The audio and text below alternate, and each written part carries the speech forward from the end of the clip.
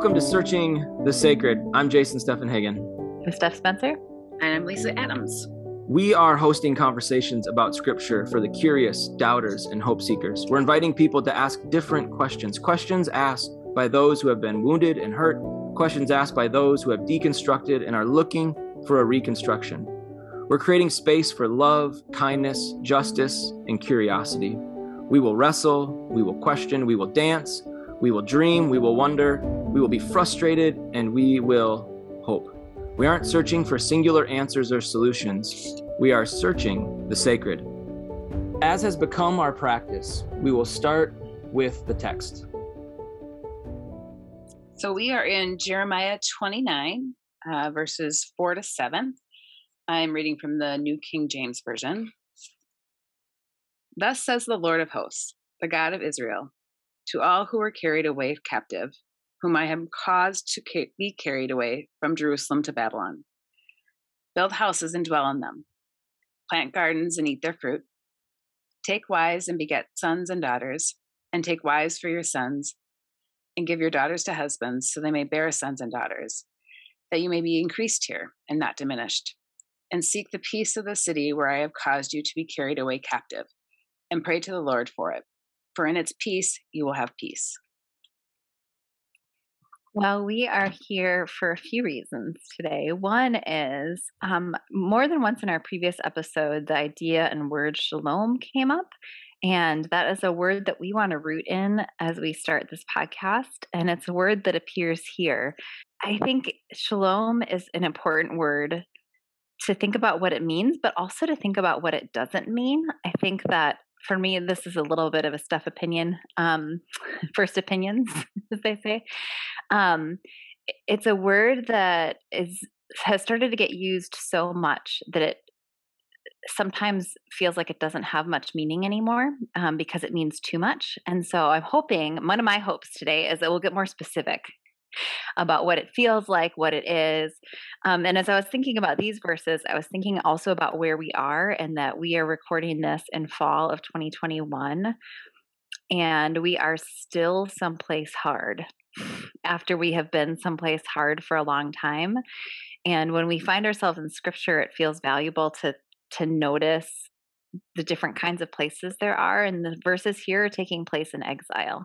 And I think there's some feelings to exile that might be feelings that a lot of humans can relate with in fall of 2021. So here we are, Jeremiah 29. Maybe let's start with those feelings of exile. So if you're a human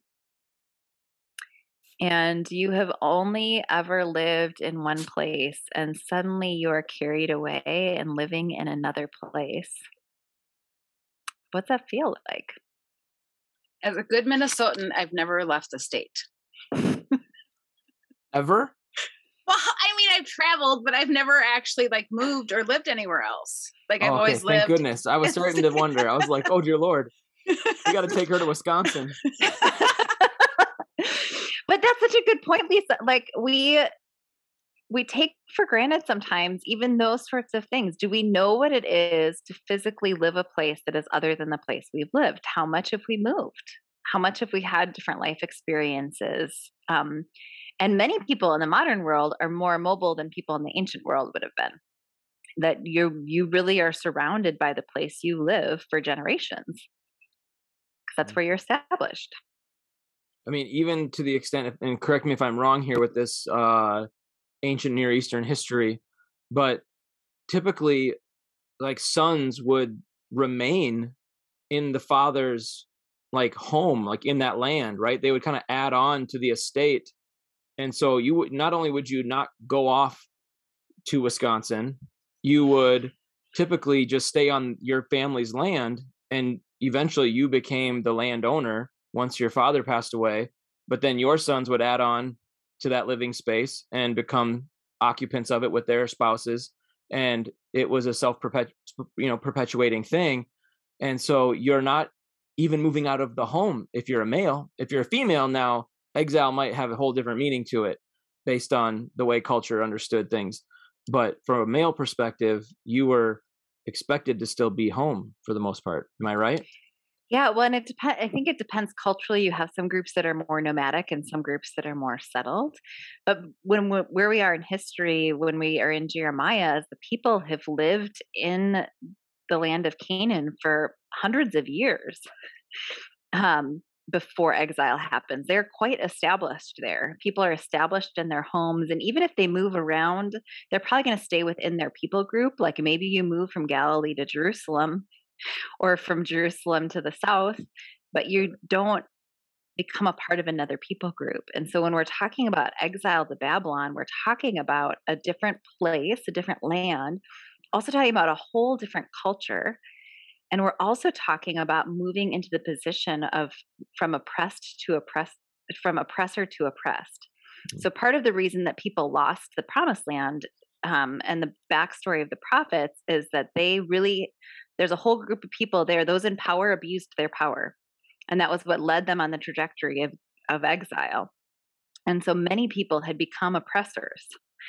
Now, with the Babylonians, they have become the oppressed. They have become the conquered people. So they have moved locations, they have moved cultures, and they have moved social status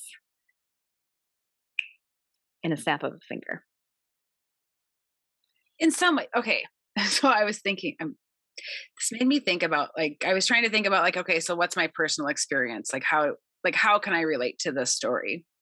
And it reminded me of in high school, my mom was in a particularly abusive relationship, and we kind of like did an overnight move where we packed up our house and moved in 24 hours and moved into a different family's home. Super complicated family situations. But I had to learn quickly, like, a new family and a new family system. And it had its own set of things happening to it. But what I was thinking about was, like, even in, as you said the word, Steph, like oppressor to oppressed, there are still people who are oppressed, like, who just never quite move into that total oppressor stage either. Like, you're kind of moving from one to another, but your social status may not change that much, or it may change like hugely in all that moving. Like, there's still all the layers of humanity within all these things happening. And so I was thinking, like, it's just it was different. It was just it was a different, it ended up being another negative situation to move into, but it was different.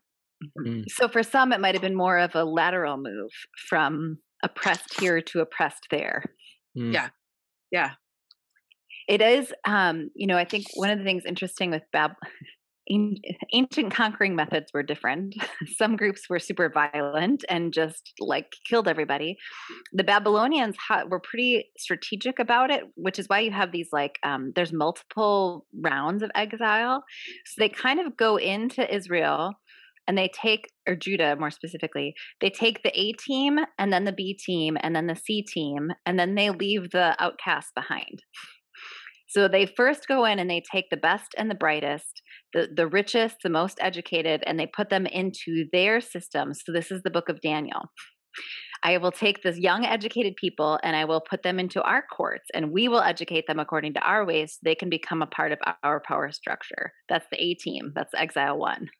Then you go in for like the skilled workers who can help you build your buildings and all of that. That's the B team. And then the C team, you go in for the laborers. But then there's also orphans, widows, and that sort of class that was oppressed all along actually gets left behind in the land. Babylon doesn't think them worth taking with. So you've been one people group, but now you've sort of been divided by those who've oppressed you in a different way as you've been taken as well. I mean, disorienting is the only word that was coming to mind when you were asking, like, what comes to mind in regards to going into exile. But I mean, it doesn't even begin to describe the physical, probably the emotional, the spiritual toll that someone goes through. I mean, my lived experience cannot, adequately at all relate to what exile must have been like. The most drastic thing we did was, move to Tennessee. And that was a culture shift, going from Minnesota down to Tennessee, where I got called a Yankee all the time, even though I had never been to New York and definitely didn't cheer for the Yankees. But I mean, that wasn't exactly going from oppressor to oppressed. It was, just a new environment to get used to. It was a new culture to experience. The South is very different from the North in a lot of ways. In some ways, that we're all American and speak the same language. I was working at a university, so it was more of a melting pot of America because you had students from all over the country coming. And so it wasn't exactly like I was, in the mountains of North Carolina or something where culturally it's very different.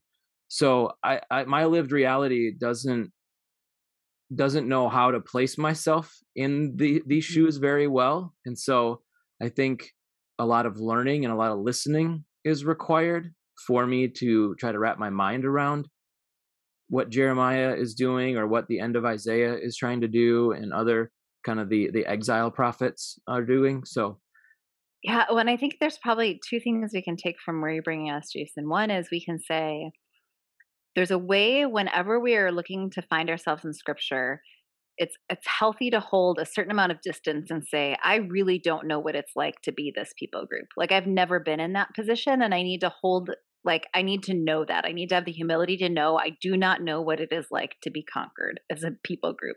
I've not had that lived experience. When that hasn't been true of us, for some people that has been true of them. And also, at the same time, can we find little bits of commonality that help us and say, but I do know what it's like to have this happen. I do know what it's like to have to move houses in the middle of the night, to Lisa's example. Or I do know what it's like this is just the littlest example of something. But just this weekend, I went to a restaurant and it was full of people and I was the only person who had a mask on. I don't often have the lived experience of being the only person to look a certain way. I've most often been a part of the majority of certain things. There's a way that even just that little bit of experience says just a little bit about what it's like to suddenly be enveloped by another people group and go from being your own, where everybody's dressed a certain way, everybody's doing a certain thing, to now everybody else is doing it differently than me. I had a glimpse of that through this mask experience and how it felt in my body. And how can we then develop empathy for other people groups when we have those little bits of experience and can find ourselves there? I think that's really important. We can only draw upon what we have. Like we can't conjure up an experience that isn't true or isn't real. We can also draw upon the stories that have impacted us, right? So either it's our own lived reality, or it is having done some listening and some reading to other people's stories and being able to listen really well to the emotions and the thoughts and the feelings that they had in those moments, to try to connect on a human level the best you can to what that would have been like, or what that was. When I hear stories of exile or stories of oppression, reading James Cone and a lot of his theology, and studying the spirituals, the songs that came from the slave era of our country, and hearing what they were hoping for and singing about the River Jordan and going to the promised land. Like I said, I can't put myself in those shoes in any way, shape, or form, but I can listen well to those stories and try to learn as much as I can, which makes the scriptures come alive, because now I'm not just only viewing it through the lens that I have, but through the lens of the stories that people have offered us and given us. Well, and I think we also have options of proximity. So like if we choose to spend time with people who are seeking asylum, people who are refugees, even like for myself, it's spending time with people who are incarcerated. I think in America, that's probably one of the places where we can see like actually exiling happening in a certain way. When you are committed to the prison system, then you are exiled from. That is a whole different world, Right. Contained within itself, with new rules, new ways of behaving. And for me, it's helpful to spend time with people who are impacted by that, because they can help me get in a perspective that I wouldn't get otherwise. So I think too, yeah, I love Cone as well. But also like there are people around us who know this much better than we do. Right. And now let's add even more complication by looking at verse 4, because in this particular example of oppression, and we have to be very careful with this for how we pull this forward. According to verse 4, who or what is the source of this particular example of hardship and oppression? The Lord, Right. the Okay. the Lord of hosts, to my people whom I have caused to be carried away from Jerusalem to Babylon. Okay. So we have God saying, I brought this exile to you. This is me. Which can get us into really dangerous territory when we are trying to relate to scripture and pull it forward and we say, what do we say is God? What do we not say is God's? But this is where I think it's helpful to say, okay, how do we apply the Bible to our religious circumstances? Because in their case, their land was deeply connected to their faith. One of the primary things they lose when they lose Jerusalem is they lose the temple. They are now living in a land where their center of their religious identity does not exist. And God wanted them to lose the center of their religious identity. If God caused them to be carried away to Babylon, God caused them to lose the temple. God caused them to lose the way that they have always gathered around the worship of Him or her, whatever pronoun we want to use for God. What does it say if God is saying, I caused you to lose the religion you have always known? Well, it definitely makes you wonder, what religion were they practicing, or what form of that religion were they practicing that God suddenly was like, enough. Like, not only is this not okay the way you're practicing it or the way you're going about it, but it's so bad and so corrupt or so whatever that I don't even trust you to like be a part of fixing it right now, at least this generation. So you just need to go. We're going to try again some other time. Or, if we look down the road, we know that they eventually do go back. But like, there's something about what's happening in that moment that there is, in a way, no hope for that to be turned, that idea of it, that expression to be turned around. Well, I was going to say, like with Jerusalem, I mean, it's interesting that it's like, God doesn't say I'm taking out Israel to Babylon. The particular thing is Jerusalem. So is the only thing that is the assumption when you hear the word Jerusalem that you hear like center of religion? Like, what are for the people when they is that what triggers with Jerusalem? Like, all my temple's gone? Well, because Jerusalem is the center of the pilgrimage festivals. Jerusalem is where you go to sacrifice. It's where you go for the festivals that are outlined in Leviticus 23 for what it is to work your life around. The central thing that you are losing if you lose Jerusalem is theocracy. You are losing the palace and the king, and you are losing the temple, and you are losing the way that those two things have been tied together. And God is causing that to be lost because something, to what Jason said, something is so irredeemable for what it has become that it needs to be lost and refound instead of just changed. So let's carry that forward when we think about religion and church and where we are in 2021. And might we enter into the imagination that there are things that God might cause us to be carried away from because we got a better shot at death and resurrection than we do at change. Oof. We got a better shot at death and resurrection than we do simply change. That's a profound concept. That's a profound concept because everybody just wants to change a little bit. Like, if I only have to change a little bit to get back into the good graces, to get back to the status that I want, to have the influence, the impact, the safety, the comfort, like we all just want, just give me a slight little change, one that doesn't cost me much. And I'll be so willing to do that, especially if I know it's going to come with all the trappings that I've gotten used to. But to say that death and resurrection are a better way forward, I mean, that's obviously gospel, right? That's the divine pattern, right? But not comforting, right? Because we want the resurrection without the death, right? Like when we just have it be just. I just did air quotes. That doesn't work on a podcast. Air quotes. But like Easter, sounds great because it's 3 days. right? Exile is the same concept, but through generations. Your generation has to die. And actually, in the case of exile, it's going to be 2 generations.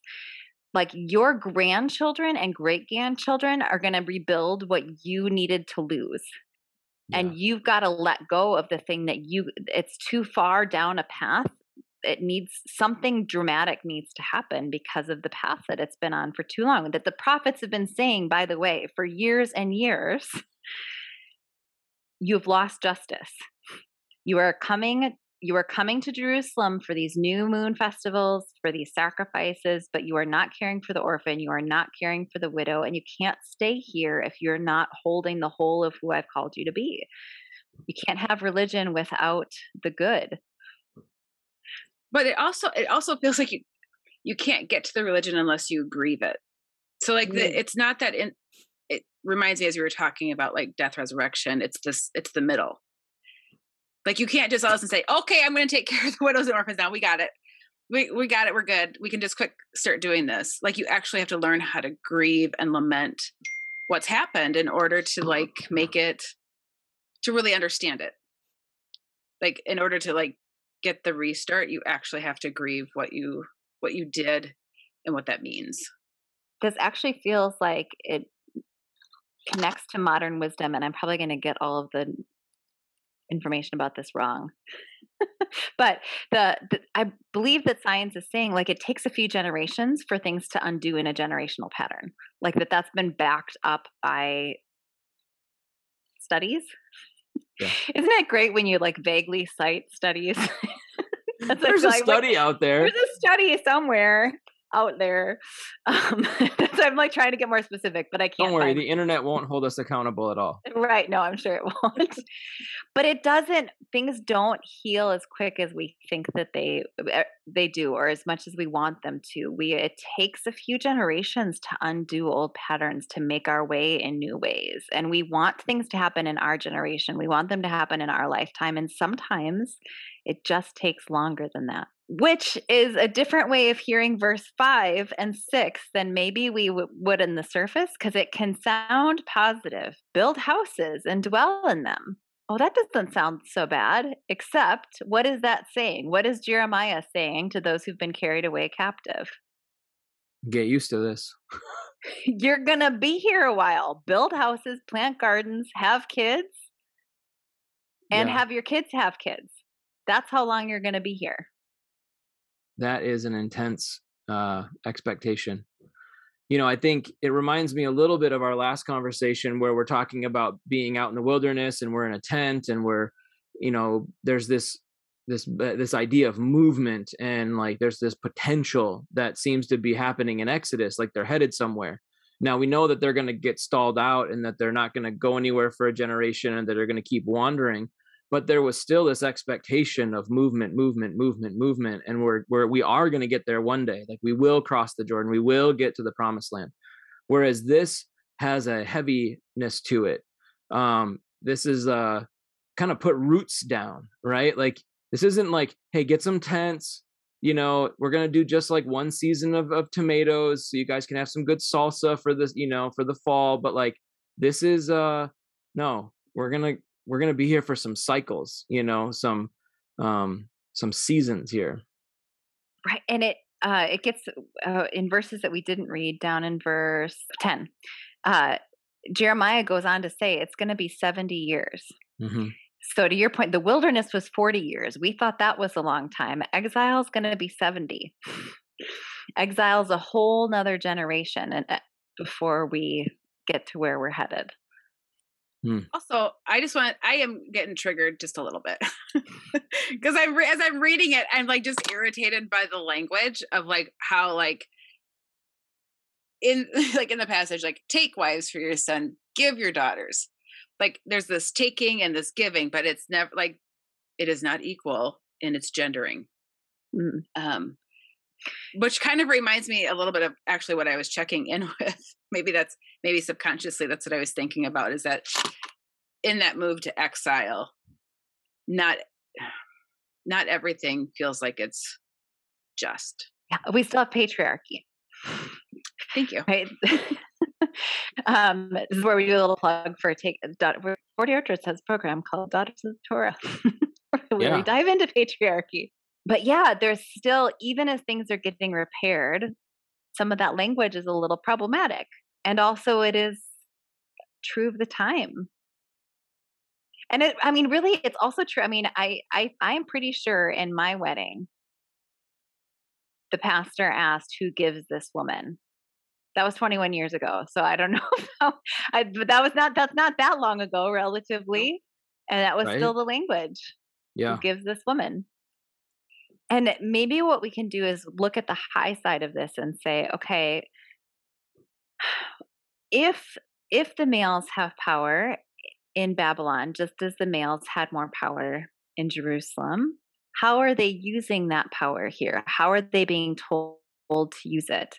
So we can translate lakach as take, but we can also have to bring. So it's something's in your hand. You're bringing it someplace. You can take it someplace, but it's also the language of bringing it someplace. So the reality is, in a patriarchal culture, the male of the family has the females of the family in his hand. How is he using that power in verse 6? To continue the family. Yes, and to be a part of, to use that power towards protection. That I'm going to help my daughters marry. I'm going to marry women. I'm going to use that hand as a hand of protection, which could still be slightly redemptive, though maybe not as redemptive as we want it to be. Right. It's focusing on the heroism of Boaz as the kinsman redeemer, as opposed to the courageousness of Ruth to go into an unknown land, stay with her mother-in-law, honor the covenant that she made, and have the bravery and the courage to go glean from a field to care for her mother-in-law, who had basically given up all hope. And yet we always tend to focus on how amazing is it that Boaz was willing to marry Ruth, as opposed to the hero of the story, who the book is named after, being Ruth. Yeah, and so maybe we can say Boaz is doing something good there. Of course he is. Of course he is. And there maybe is still something good that is happening in verse 6. And maybe let's do some midrash on the stories of the women. Yeah. That aren't sign up told. for the Torah Roots, the women's study. Right. Yes. Well, I think it's really fascinating when we talk about the whole years thing of like the 70 years that they are told by the prophet that they're going to have to wait before they can go back from exile versus the 40 years of wandering in the wilderness. And it almost makes me wonder, and this is really overly simplistic, but in the wilderness, they're coming out of slavery. They're not coming out of being oppressors. They were the oppressed. And essentially, they're learning what it means to be a people and to be prepared for the journey towards the promised land. Whereas in exile, at some level, they have to unlearn something before they can relearn what they're supposed to be. And so it only takes one generation to learn something. It takes 2 generations to unlearn something and then to relearn what they should have already known all along. That doesn't feel simplistic. That sounds really compelling. Well, that's because I said it with my compelling voice. But that sense of, do we give the amount of time it takes to unlearn and relearn something? Do we give that to ourselves? Do we give that to each other?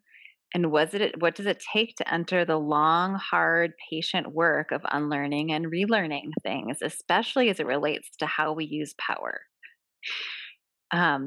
Especially for how we've misused religion. The things that they are carried away from is abuse of power and misuse of religion in the sake of that power. Yeah, I can't help but wonder if this is maybe why Jesus says to have a faith like a child, because children can unlearn and relearn and unlearn and relearn and unlearn and relearn. And I'm not skipping, and this is a real podcast, and it's not unlearning and relearning. And that is what a kid does. They learn something, and then they realize they made a mistake, and they have to unlearn that behavior and then do something new. And I think adults, especially when you're an adult that has any form of power whatsoever or any form of position or privilege, man, to unlearn that, or to realize that you've been the one causing pain and that your patterns and your systems need to change. I mean, you're more willing to fight than you are to be humble. But if you were childlike in your faith, not childish in your faith, childlike in your faith, there should be an open-handedness to that unlearning. But we're so stubborn as adults that we aren't willing to take correction from anyone, especially when we may be in a position where taking correction has never been the case before. It makes me think about people use the words like and we probably used it last time too, the construction, deconstruction, reconstruction of faith, and that it doesn't feel like, to a child, it's unlearn, relearn, like grow. Whereas when we're adults, we use words like deconstruct. Like it's such a big deal to undo old things, and then we have to rebuild. And then when we enter the next cycle of that, it feels traumatic because we think what we rebuilt lasts forever, but it turns out that that's a cycle that continues. And it really is that we're becoming like children, hopefully, and we can relearn and unlearn and do that whole process. But to us, it feels so dramatic. To deconstruct and reconstruct and then deconstruct again. And we get exhausted instead of just going, oh, look, here's something I didn't know before. Right. I mean, just a simple moment earlier, you used the male pronoun for God and then, corrected and said, or she, we don't need to just get caught using only masculine pronouns. But a non-binary person would be like, and we don't need to get stuck just using male or female because I don't identify that way at all. And that's another. So we learned something, we unlearned it, have to relearn. And now there's maybe a push to unlearn again and have to relearn. And that may happen again and again and again, because we're trying to be loving and show up for people and make room, because the gospel doesn't say no. The gospel says, come on in. And so how do we do that with our language? And I think you were giving us an example of that by correcting the simple use of he or him for God. But yeah, that learning and unlearning is a requirement in a way. And it takes time to, like, it's patterned in me.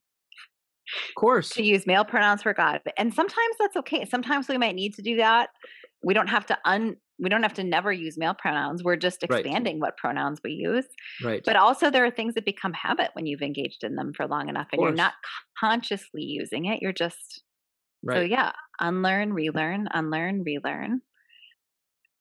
What would they be relearning by planting gardens and eating their fruit? Verse 5. Build houses and dwell in them. Plant gardens, eat their fruit.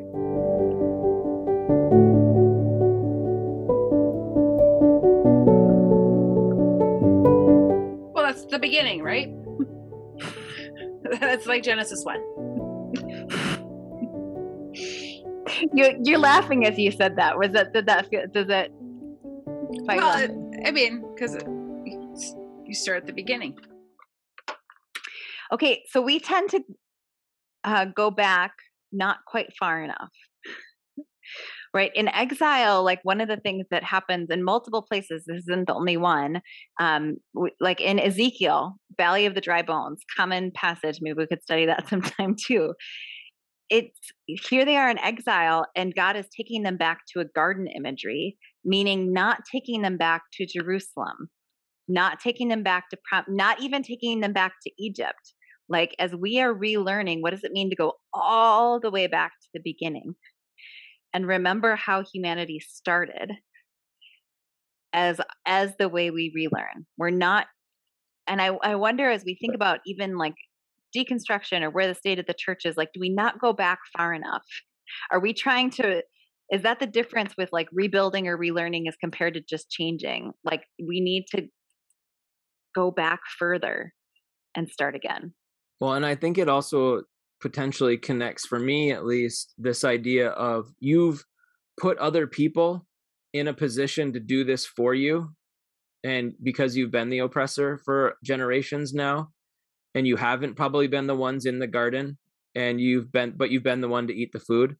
And so now you get to be the one to garden again, and you get to be in touch with the land. You get to be in touch with creation again. And so, yeah, it does go back to Genesis, but it also goes back to this: you need to participate in this, not just lord over this. Yeah, that's an interesting thought to say they have perhaps for a few generations now eaten the fruit that other people have tended.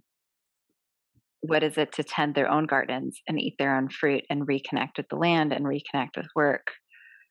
But in a way that it's not theirs, right? Like like the idea that they're leaving in 70 years, or whether they believe that or not.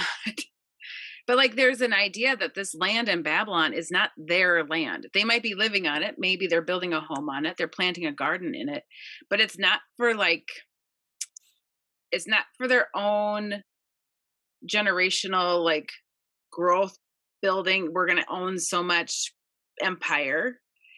It's more of a way of like the simplistic thing of like build a place where you will live, plant a garden and eat of that garden. Like just, it feels like it's a big paring down, but not in a way of like planting deep roots, in a way of like, I don't know if I'm saying this, like the picture just feels a little bit different when it's not in the land where they're supposed to settle or where they're supposed to be, like in this foreign place that they're not going to be for forever. Yeah, because it means it's not for their own wealth building. I love that, Lisa. I think that is such a great insight, that this isn't Israel 2.0 in the land of Babylon. This is the unlearning process, right? Like, get back to the simplest thing imaginable. Plant a garden, eat from its vine, eat the fruit. Just do that for a while. Then we'll get to nation building. We'll get to religion establishing at a much later time, because right now you've lost the pattern of the simple. And I wonder if that's a part of what gives space to grieve. When we talked about having to grieve what was lost, like, do you need some time to just plant a garden and eat its fruit for a while before trying to rebuild? Because otherwise you're rebuilding something from a place of pain. Does the simplicity just give you some time to just be, just live, just be, reconnect with simple good? Then we'll get back. We'll that gives us something to move from. That's good. I mean, this is such a random thought, but it almost reminds me of busy work, and how as kids, like, you just got that all the time in school. And it's because you're establishing new patterns, like new neural pathways. Like, I have a kindergartner, and so he brings home so much stuff that is not exactly Picasso, hang it on the wall forever type artwork. It's that whole, here are the letters for A, B, and C, and here's the dotted lines, and you trace it 5 times, and then you write it by yourself 5 more times, and then you do that with B, and then you do that with C, and you just have to learn the alphabet repetitively over and over and over. And I'm not keeping any of this stuff, right? Like, I'm not the kind of parent that hangs everything on the fridge and like celebrates every little art creation that my kid has. I mean, we'll take a picture of it, we'll put it up for a day, but then like it's going in the recycling bin. Why? Because the point is to learn. The point is to like establish a new neural pathway for how the hand touches a pencil, meets the page, and actually writes the letter A over and over and over and over again. Now, eventually, I hope that he is able to do something where he's putting together a portfolio to show a future employer that he's capable of dynamic work, whatever that work may be. But that's not going to happen in kindergarten. It's not going to happen in the learning phase. Like, instead, he needs to figure this part out first, and then we'll get to the portfolio building. We'll get to designing something that may last a generation, or a business that he'll create, or a ministry that he'll have, or a classroom that he can impact other young lives, or whatever he wants to do. But the point is, like, you gotta trace the A over and over and over, until you can actually do it. We're used to this story, but it makes me think like the fact that garden is the image chosen for the neural pathways we need for life. Like, God could have chosen another metaphor besides placing humans in a garden. Yeah. Humans could have been placed in a city that we were building. Humans could have been placed in all sorts of places. And it feels so meaningful that the neural pathways we need to develop are developed in a garden, in the work of getting our hands dirty, in the work of cultivating life, in the work of learning to observe.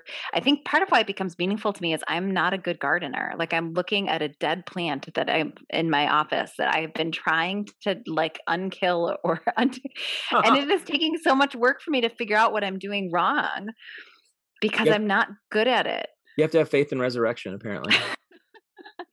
Well, but part of it is gardens take so much ongoing work, and I'm not good at that part. I'm not good at the rhythm of watering and the rhythm of watching. I want to just plant something and have it flourish. And it's really meaningful to have to do the work of trying to make something flourish, to try to care for it well. Well, it makes me think a little bit too that like sometimes we try to plant stuff that we have no business planting, like where we lack indigenous wisdom of like certain things help other things grow, or they protect this thing, or there's seasonal aspects. And my husband and I get into this conversation because he loves a green grass, like a manicured lawn. And I think it's stupid because that is not indigenous to this land. You have to work hard and it's expensive to make the grass be a green thing. And so sometimes too, just that if you roll back into the simplest of things of like, not like this garden doesn't feel like an overwhelming, like you've turned the backyard into this ginormous thing. You've produced the thing that you're going to eat from. You're going to nourish yourself and your family out of this thing that you're tending, which means that you're going to lean into what makes the most sense. Yes.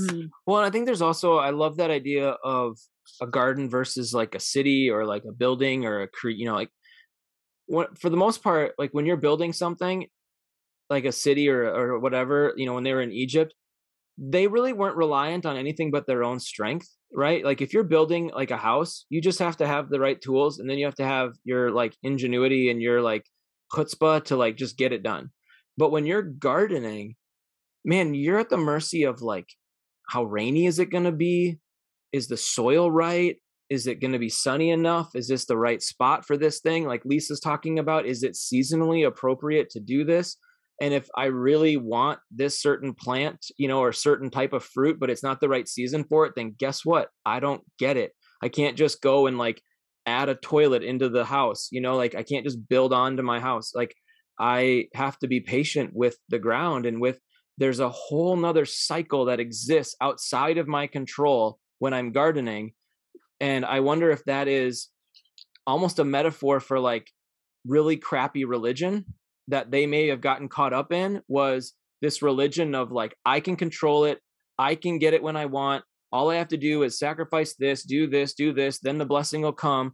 And it was control, control, control, as opposed to, don't you realize that you're not in control at all? Like you don't get to control all of this. Now I need your participation. I need you to show up, but you're not in control. Just like when you're, planting a garden, I need you to do the work, but I'll cause the sun to shine. I'll cause the rain to come. The plants are going to come up when it's right for them to come up, not too fast, not too slow. Gardening keeps us humble. Yeah. There's a lot there's work that is ours that doesn't use the word participation, but there's also stuff that we know is not ours, which I feel like, okay, this gets us, I think, to verse 7, because we haven't gotten to verse 7 yet. Oh yeah, shalom. Let's do that. Shalom.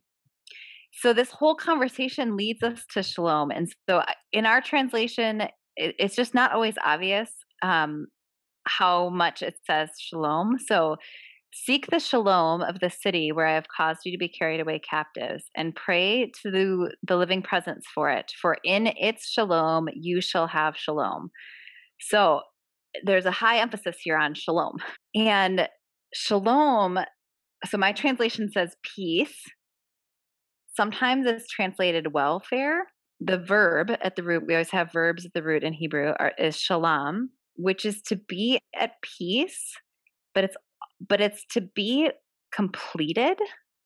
Or let's look at, I've got a new favorite verse to go to for this. Nehemiah chapter 6, verse 15, which is now we're at the end of the 70 years when we're in Nehemiah 6:15, because Nehemiah has gotten called back to rebuild the wall around Jerusalem, which had been in disrepair since the Babylonian exile. Sort of interesting tail end of this same story. But in Nehemiah 6:15, the wall was finished on the 25th day of the month Elul in 52 days. Yes. So the wall was shalom. This is the verb that is at the root of shalom. So what was true of the wall before this verse? It was not whole. It was not completed. Okay, it wasn't whole. It wasn't completed. And why did Nehemiah have to go? What was true of the wall? It was broken. Yes. Okay.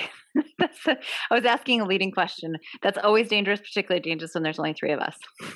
This is a part that feels lost in Shalom when we talk about it, is that Shalom actually is not used for the first time until after the garden. Shalom is first used in Genesis 14. It's not in Genesis 1. It's not in Genesis 2. It's not in Genesis 3 even. There's an idea that's in it that something needs to be repaired. It's the kind of wholeness that comes after repair or after brokenness. Mm-hmm. It's not, there are other words that are more innate wholeness.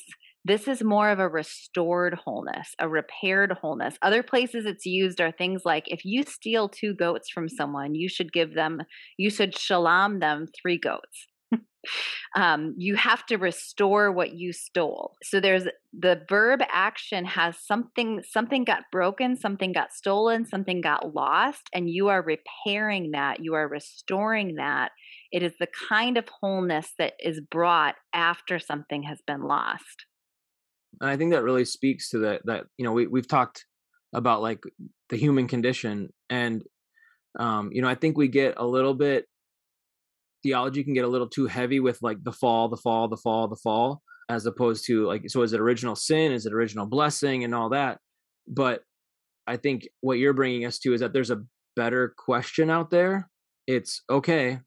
Like it may be original blessing and there may be a brokenness, but like the question is, what are we doing to restore, to reconcile, to renew, and to resurrect that brokenness? How do we bring about shalom in the midst of this? Oh, how do we bring about shalom in the midst of this? How do we bring shalom where we are? How do we seek the shalom of the city? For in its shalom, we will have shalom. So whatever needs to be repaired in the people that caused the exile in the first place will be repaired through them seeking that restoration and wholeness of the city where they live. Like, what does that say about what shalom is? What does it say about what shalom isn't? Lisa, you're deep in thought. Is it ready to yet?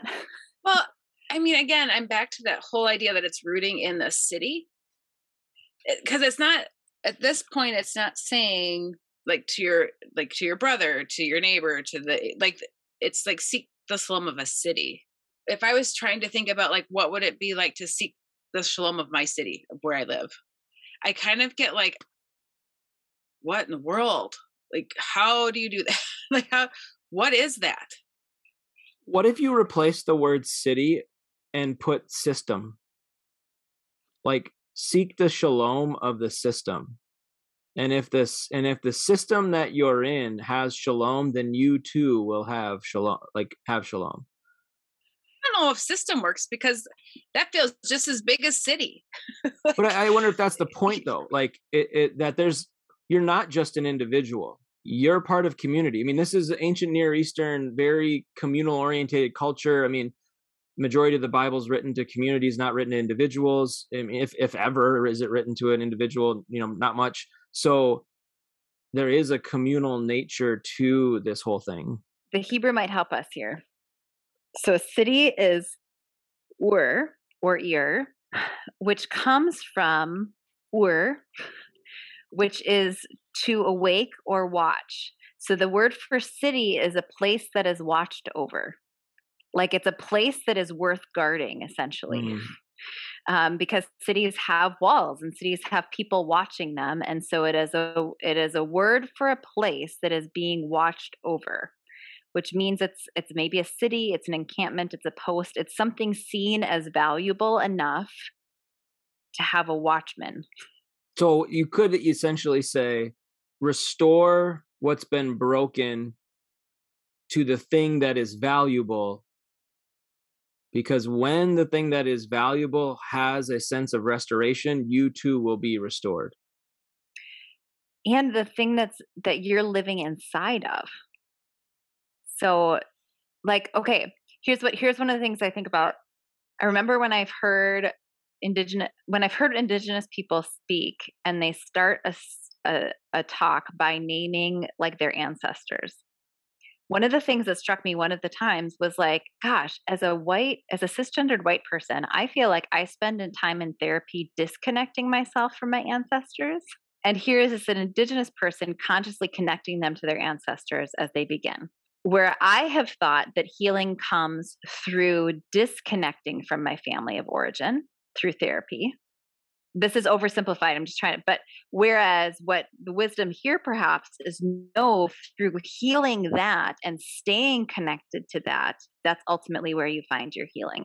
So it'd be more like a family systems therapy mindset, perhaps, because I don't want to oversimplify therapy, but that sense of like, sometimes we think we have to leave a thing to get healing and restoration from it. And I wonder if there's something here about being inside of it, seeking the healing of the thing you're inside of. Well, it's kind of both, because we can't forget that God did remove them from Jerusalem and the temple. And so they did get separated from all of their past. I mean, that is kind of the point. So they are separated from it. So that family systems work might mean, okay, let's step outside that for a minute. You're in a new unit.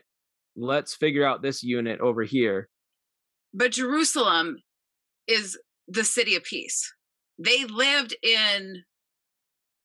were supposed to be this. Yeah. They could not be this thing that they were supposed to be. So now they've been removed to actually have to learn how to be the thing so that your city is reflective of it. They had it.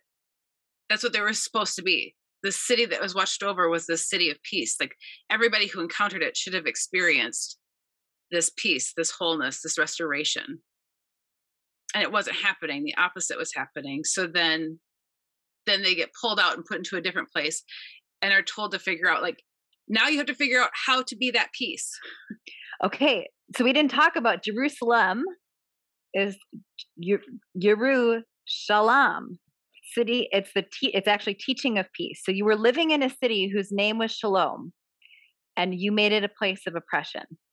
I have removed you from the city of Shalom, and I'm asking you to bring Shalom to this city as a way of restoring your own shalom. And until you can do that, you can't go back and expect to establish that city of peace again. Because it was never about the place. It was about who you were as a people in that place. Learn to inhabit shalom in this other place. That is what will enable you to re-inhabit a place, is by inhabiting it as a people. So how does that translate? What does that mean for, like, who are we in this then? Where are we looking for shalom in order to restore our own shalom? Well, I think you brought up a really interesting example, and for the record, Searching the Sacred as a podcast is not anti-therapy, and Steph was not trying to say that she was at all. But I think you bring up a really interesting example of the work that people have been doing and are doing to try to navigate the complexities of life and family systems and things. And so for me, when I think about my family system that I grew up in both its beauty and its complexity and its pain, sometimes it's not like I live there now, right? Like I don't live in my parents' home. My brothers don't still live there. And to seek the peace of that doesn't make a lot of sense because none of us are there. But I'm in this new family unit with Michelle and my boys and my dog and this community and this neighborhood. And if I seek the peace of this space and there really is a sense of restoration and renewal that goes on in this space, then that will bring a sense of restoration and renewal to me and allow me to then be a part of my family of origin in ideally a more mature, healthy way that can hopefully bring a sense of peace, restoration, wholeness into that unit, as opposed to the cycle of, argumentation, frustration, bitterness, resentment, that can exist in families of origin because we never actually deal with the crap that we went through. Some that might be irredeemable depending on the people involved, but sometimes there's a lot of redemption possible, but we aren't mature enough to go and seek. We haven't done the work to get there. I appreciate you clarifying that I'm not anti-therapy. I'm very pro-therapy. But also pro good therapy, which is what I feel like you just described what hopefully the work is. So there's something about peace that I need to learn to inhabit as a way of restoring where I currently live, but there's also a way that restores the story I've come from. Mm-hmm. It brings restoration to the generational patterns of my family, which is different than just leaving it. Though sometimes that is the pathway too. I mean, that's another sort of caveat. Sometimes people need to leave traumatic, terrible situations, and that is also true. So we don't want to make, of course, simple, cut and dry solutions. But this idea of through seeking the shalom of a place, through its shalom, I will have shalom. Maybe it's as an Enneagram 4, that doesn't feel right to me. I think through looking for my own peace, I bring peace to others. Through looking to my own restoration, I bring restoration to others. And that's not how this is saying it. It's saying through seeking the restoration of this place where I live, which includes myself, that's really where I bring a different restoration. And I think it's different for each of us, because I think what you're expressing is this tension around doing the work for yourself, and then that will bring, I need to do that internal work as a 4. I think for a 9, right, which is what I am, a peacemaker, the peace of the city, the peace of the system, the peace of the other is like really natural to me. But as soon as someone asks me, Jason, what brings you a sense of calm? What do you need right now? I have no idea. Like 9s are notorious for not knowing what they need. And so when you're talking about the system needs to get healthy in order for me to be healthy, well, I'm just going to keep finding ways to try to make the system healthy because I don't want to identify the ways in which I need to be healthy, because I'm just going to pretend that if you're okay and that thing's okay, then I must be fine too. And so it's that to me. So that is my challenge in this, is to say, okay, if there is a sense of restoration happening in our midst, am I also doing the work to bring that restoration internally? Am I really being honest with how I'm doing?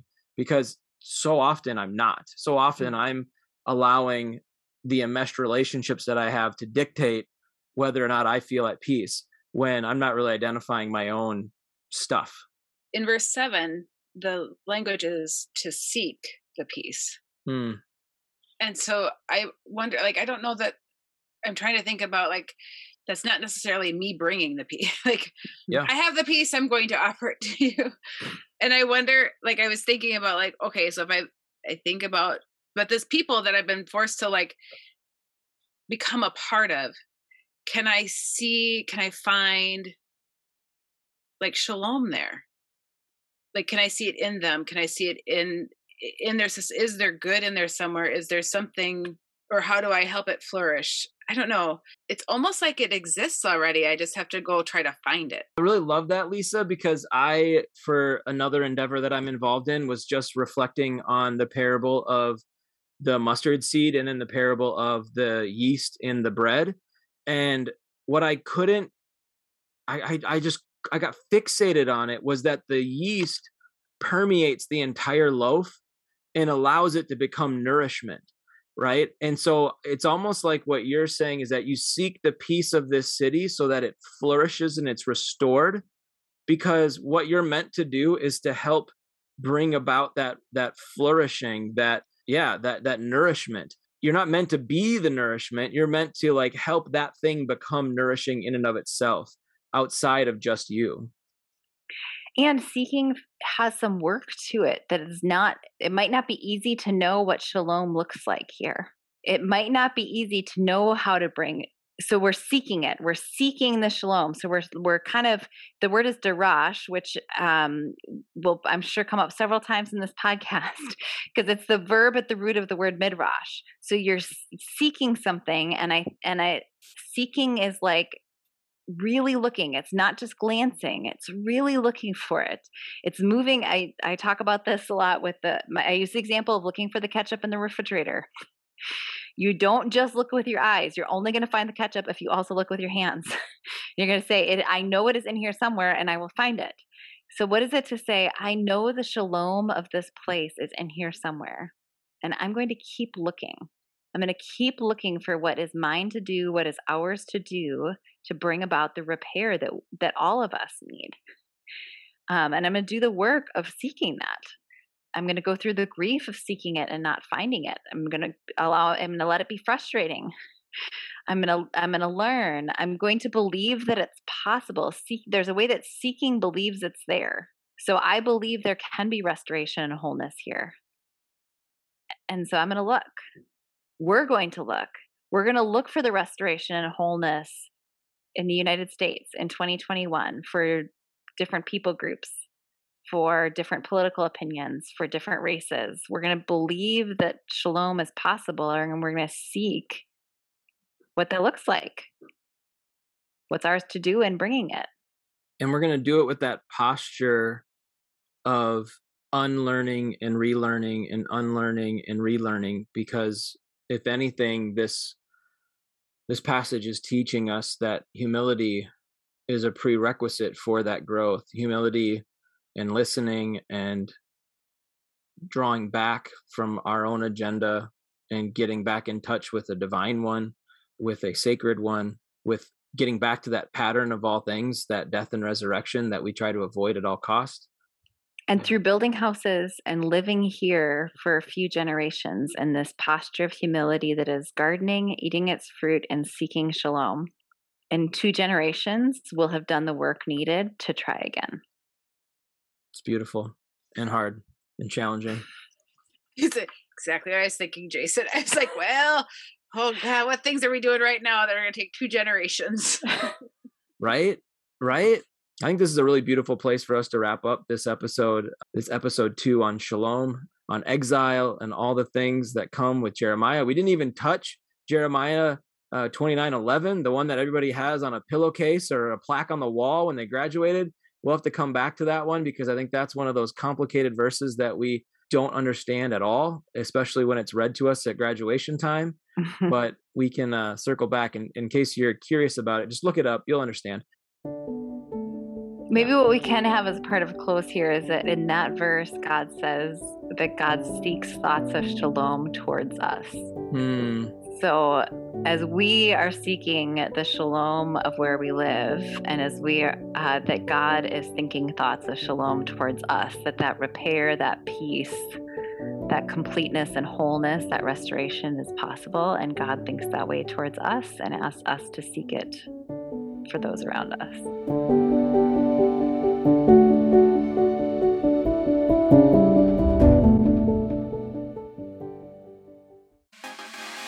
This podcast is a partnership between 40 Orchards and Processing Faith. 40 Orchards invites people to wrestle through biblical texts using the ancient Jewish concepts of Midrash. In a 40 Orchards study, every question is safe, everyone is welcome, and every voice is valued. We believe there's room for all of us. No person and no question is off limits, because we know that together we can expand each other's experience of what is sacred, whole, and good. You can learn more about 40 Orchards and sign up for a study by going to 40orchards.org. That's 40orchards.org. Processing Faith is a space created by Jason Steffenhagen for people to do exactly that, process their faith. It's not one thing, but more like a good recipe. It's like 1 part pastoral care, 1 part theological exploration, and 1 part wrestling with all the questions. You can learn more about Processing Faith and sign up for a free 45-minute session by going to processingfaith.com. Thanks again for joining us. on Searching the Sacred.